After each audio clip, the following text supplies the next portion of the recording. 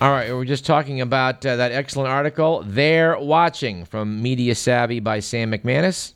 The article talks about Roger Smith, who's part of 50 local residents and academics who belong to the Sacramento Media Group, which was founded in 2004 by the Sacramento chapter of the nonprofit California Common Cause. This group is focused on trying to get local TV newscasts to actually spend some time on politics instead of the local traffic accidents. Noted Sam McManus, this group in Sacramento is not alone when it comes to this. The Project for Excellence in Journalism based in Washington, D.C. reported last year that all around the country, 49% of all stories on local newscasts concerned crime, while 24% were about politics and social issues. And I'll wager most of those social issues had nothing to do with politics. Now, this group is calling for at least 5 minutes of political discussion, and noted the article, news directors contacted by the Bee defended the political coverage they provide, and they chafed at the 5-minute minimum, which they consider an arbitrary figure. Noted the article, Channel 13's Steve Charlier did not return phone calls, and this is what I really like. Channel 19's general manager Steve Stuck said, Univision does not allow its employees to speak to the media. Said Anzio Williams, Channel 3's news director, we don't need an organization like that to tell us about content. And I would say, we beg to differ, Mr. Williams. I think you do. The article went on to quote Diane Heimer, chairwoman of Sacramento City College's journalism department, noting, it's hard for me as a journalism educator to teach my students that the press has an important role as a watchdog of the government and to report to the public, and yet see so little coverage of politics. Of course, as we just talked about earlier on this program, a lot of the coverage one does see of politics is awfully suspect. Nevertheless, we certainly support the efforts of this group, and we're going to try and bring some members on to this program in the future to talk about what they're up to, and we really want to give them a pat on the back for what they're trying to do and hope that some of our local stations will listen. We spend a lot of time every week trying to gather data to talk about things on this show, and we spend virtually zero time watching television for the simple reason that you can watch an awful lot of television and gain absolutely no useful information. Anyway, enough said about that. Let's talk about some journalism that's actually, doing what it's supposed to, and talk to our own environmental correspondent, Jennifer Davidson, about her article in the current issue of the Sacramento News and Review. Welcome back to Radio Parallax, Jennifer Davidson. Thanks, Doug. I'm happy to be here.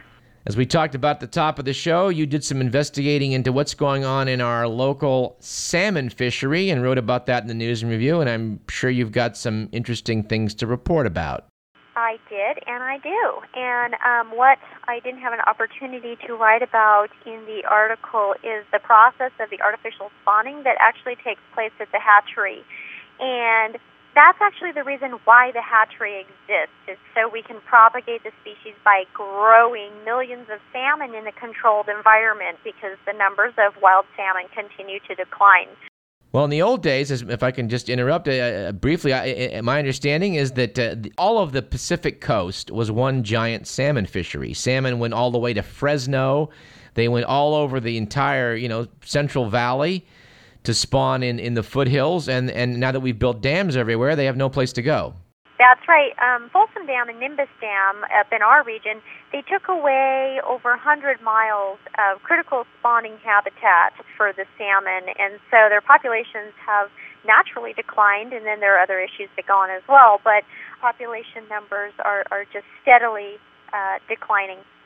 Well, yes, but the natural cycle is they're born in streams. They go down the streams out to the ocean, and they come back to spawn and fertilize their eggs and die. That's right. But when you look at the process that's supposed to enhance the species from a perspective of one who really appreciates the beauty and wonder of nature, you can't help but perceive the process of this artificial spawning as a completely destructive force to the whole natural cycle of life. Well, I don't really know much about the process of artificial spawning. What does that entail? Once the salmon have made their way upstream to the fork of the American River that dead ends at Nimbus Hatchery, they're ready to spawn. And the hatchery... They go up the ladder, right? Right, okay. Right. And the hatchery has set up the gates so that it spans the width of the river, so they have to make their way up the hatchery's artificial ladder. which is a series of consecutively higher pools of water. And once they make it up into the holding area, they get as many fish as possible into this bathtub-sized holding tank. And the run itself is, I'm going to guess here, guys, I'm going to say it's maybe 5 feet across in length, and then, it's probably several hundred feet long. But by the time they get into the holding tank is, again, I'm approximating here, maybe 10 feet wide by, 30 feet long. Okay, that's the holding tank. Then when they bring them into the hatchery, it's about the size of a bathtub, and it's all mechanical. Everything's electronically controlled, and they bring as many fish as possible into this bathtub. So I'm going to say there's maybe 100 or two, and again, my numbers may be off here. And all of a sudden, like for the first moment, I don't know how many months, these fish, they're not fighting against the current, and they're really mellow. And you're thinking, okay, this isn't so bad. And then all of a sudden they start thrashing like crazy. And I asked the Department of Fish and Game staff, what's going on? And what's happening is they're sending an electrical current through the water, and so they're actually electrocuting the fish as a new method to stun them before they're killed, because these creatures, they're ginormous, and that's not a word, but they're huge, and they can actually injure the people who are handling the fish because they have such incredible strength. So you have stunned salmon in a bathtub. Right, and after they're stunned, they pull them out, they quickly sex them and kill them. And the method is meant to be efficient, I'm sure, but it certainly doesn't appear to be that way. The females' heads are placed between this metal machine, and with the flip of a switch, a knife is supposed to deliver this fatal blow or slice. But many of the fish that came through that fatal blow were still flipping and fighting with this incredible force. Well, but without heads, like a chicken? Oh, no, not at all. It's the knife is merely supposed to, I think it's supposed to sever through the gills and the spinal cord to completely kill it, even though the fish itself will remain intact.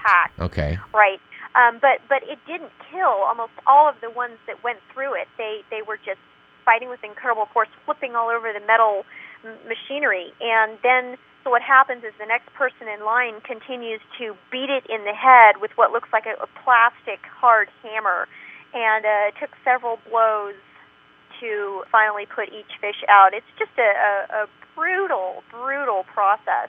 Well, this is not sounding good so far, but how does one get sperm to meet egg? As soon as the female is killed, a slice is made along her belly, and her ripe pea-sized little orange eggs are then taken and placed in a bucket that must be fertilized within minutes from the time that the oxygen touches them. And the semen is taken from the males immediately on the other side, and then they're all mixed together, literally by hand. Somebody puts their hand in there and swirls the semen all over the little orange eggs, and there you have it. So now you've got fertilized salmon eggs. Do they put them in gravel? I mean, the salmon have to go back out to sea, so how do they get them to hatch? They grow them, or they, I guess, incubate would be the correct word, in these cylindrical containers that will function as their little spawning beds.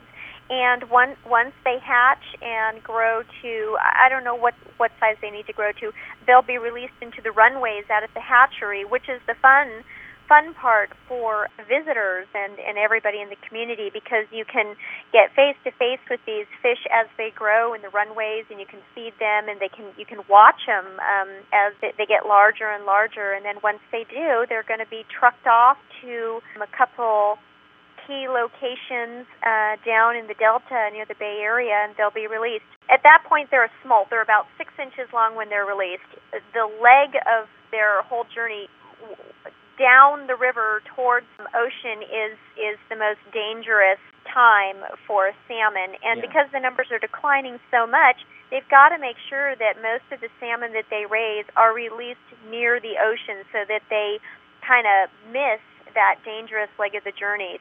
Well, this is not the picture I had of how the process went down. No, it's a very macabre irony. I mean, we kill them so we can preserve them. It's just one more example of human stupidity, and not against the Department of Fish and Game and U.S. Fish and Wildlife Service. They're doing what needs to be done scientifically to propagate the species. What would you say to the argument that people would make that, well, we've got the dam there now, and the dam's not going away, and the salmon, we have to do something about them. Isn't this better than not acting?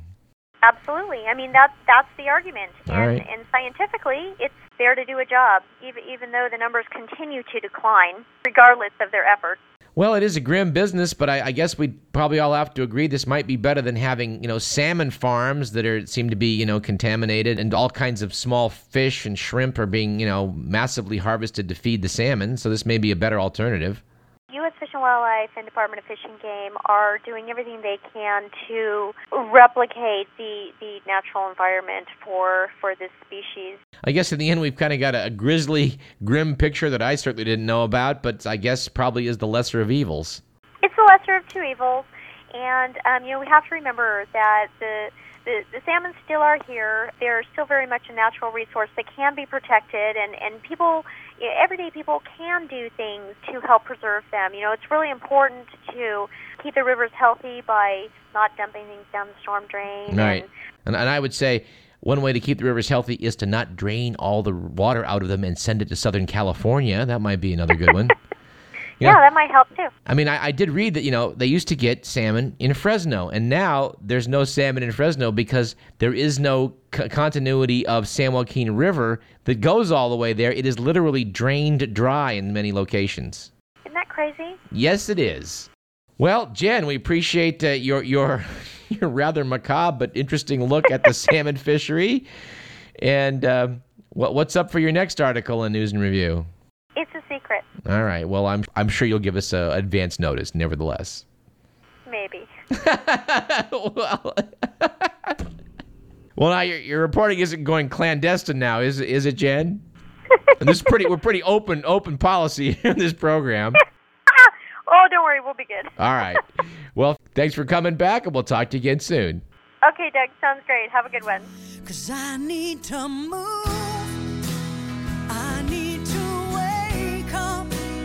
I need to change. I need to shake up. I need to speak out. Something's got to break up. Jennifer Davidson writes the Green Days pieces for the Sacramento News and Review.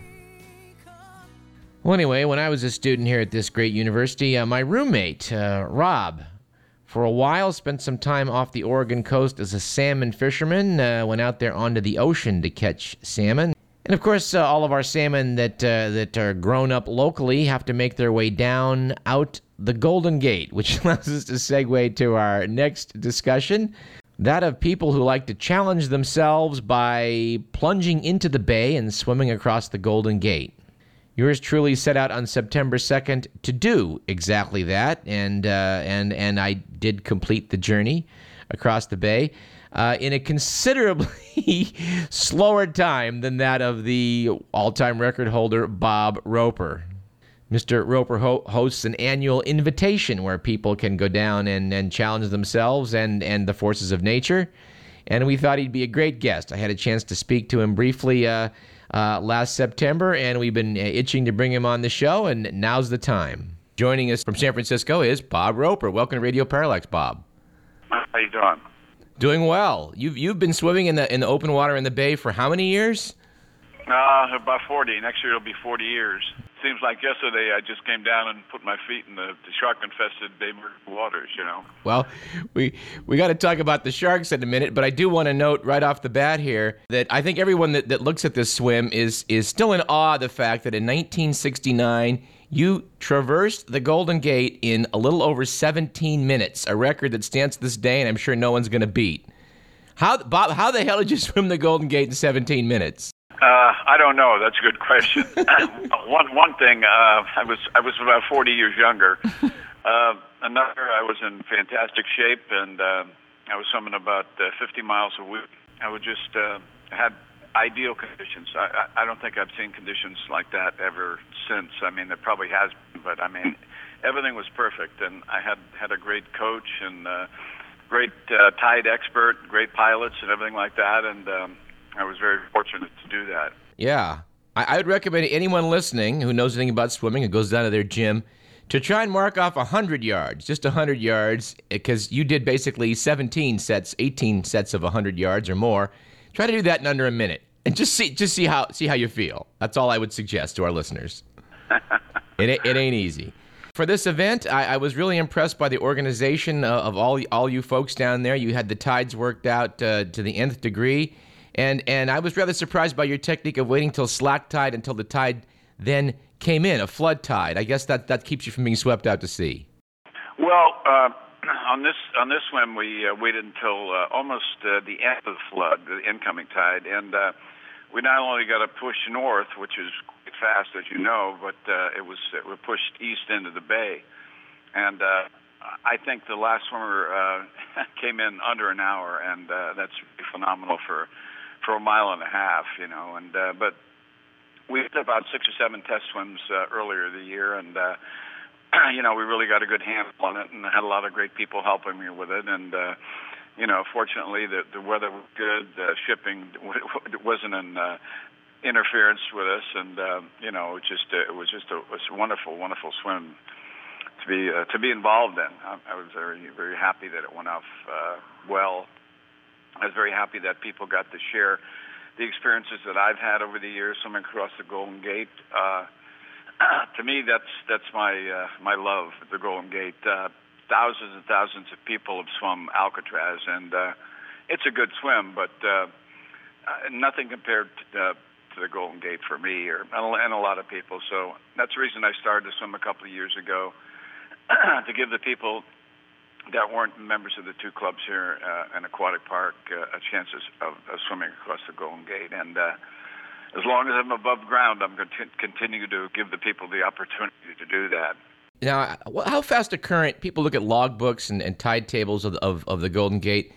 You can get some tremendous currents there. How fast? People that are on sailboats note that sometimes they feel like they're standing still. Yeah, well, like I said, you have to time it. I mean, you go at the end of a tide, in the case of my swim, the end of the flood and before the start of the ebb. But we didn't actually wait until the very end. We waited until we still had enough northward current pushing the swimmers across, and that's where we started. That's what we wanted. Yeah. We started west of the span, and the current pushed north and east. So it was the perfect day. I was very, very, very pleased with the results. But like I said, a lot of planning and a lot of swimming went into that. People come down and jump in and swim, but I was working on the swim probably the early part of this year, getting everything together, the permits and the pilots and, the sponsors and everything like that. Also, I want to mention that this is a nonprofit event. We don't have a nonprofit status, but after all the expenses are paid, the remainder of the proceeds go to charities around the Bay Area. That's another incentive for people to join in because, I'm not making any money on it, and it's going to help a lot of people out, that need help. Well, Bob, I'm sure a lot of people listening are going to want to look you up on the website, which is pretty easy to find, and maybe participate next year. Sure, October the 11th of 08. October 11th, 08. Very good. Yeah. I was really impressed by how many kayaks you had out there, tending to people, making sure everybody's okay, herding them along, makes it a very, very safe event. But you mentioned sharks. Sharks, people are afraid of sharks in the Bay. I mean, the whole Alcatraz story, the prison, people were always worried about being eaten by sharks if they tried to escape. How big a factor is the shark? I've seen him in the Bay, but when you do these swims. That morning before the swim, I talked to the sharks. We call them the men in the gray flannel suit, and they would stop the feeding until after the swim was over. Well, that was very thoughtful. But in all seriousness, there's really never ever been a shark attack inside the Bay. There was one at Baker's Beach about 45 years ago. A guy and his girlfriend was swimming out, and a shark hit him, and the girl panicked and started swimming in the shore, and she turned around and saw her boyfriend thrashing around, the blood all covered with the water, and she swam in and pulled him in, but he died the following day.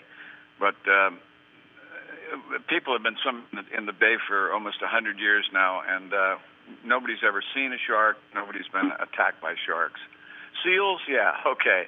Seals get a little playful and they bump you and they nudge you, and sometimes they've bitten swimmers. But for the most part, they're probably the only thing that has to worry about the finny creatures out there. But we always kid about sharks, and a lot of people were worried about sharks, especially at the Golden Gate Bridge. But I don't know. For some reason, I don't know. They don't come in. Maybe it's because of the salinity of the water in the bay, whether they're open water feeders or whatever. But yeah, because of course the Farallone's right off the coast. That's considered to be the great hangout spot in the whole world, really, for the great white. It's that red triangle from Bolinas all the way out to the Farallones down to, I forget, Antananarivo. So, yeah, they're out there. There's no question about that. And we swam out there a couple of times in relays. We've never seen any. Of course, we started at night, but I guess we were lucky too, But that was about 20 years ago that we did a relay in from the Farallones. But wow, that's what is that? Was it 26 miles, Bob? Yeah, about 24, 25 miles. Yeah. Of course, we started at 11:30 at night, and they were sleeping. Well, I hope so. And we've been doing some real challenging swims. 2 weeks ago, we had two swimmers swim from Ocean Beach to the Bay Bridge, and it's about 10.3 miles. So it was quite a challenge going off Ocean Beach there by Kelly's Cove and through the surf, and then past Seal Rocks and Mile Rock Lighthouse underneath the Golden Gate Bridge to the Bay Bridge. And this one girl that did it, she was so excited about it afterwards. She said the next morning she woke up, she started to cry, realizing what she achieved. You're basically doing the Bay to Breakers, in essence, in the water, it sounds like. Oh, definitely. Yeah. Well, Bob, where should people go on the internet if they want to learn more about this and how to participate? Is there a website? Golden Gate Swim, Roper Invitational Golden Gate Swim. And like I said, we've opened the event now, so they can register now if they want. Tentatively, it's going to be on the 11th of October of 2008, and hopefully we can double what we had this year. When I put on an event, I put it on for everybody, not just the fast and medium, but the slow swimmers. We pick out a tide where everybody's going to finish, because they're the real heroes. The real heroes are the ones that got to get there and plug it in for an hour and a half. The hot shots come over in about 20, 22 minutes, but the real heroes to me are the slower swimmers and that dig down and persevere.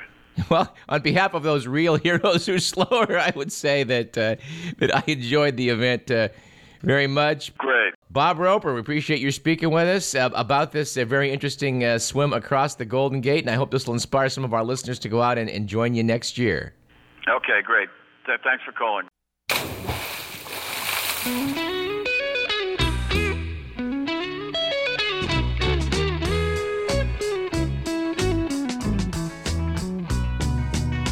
I'd like to be under the sea in an octopus's garden in the shade.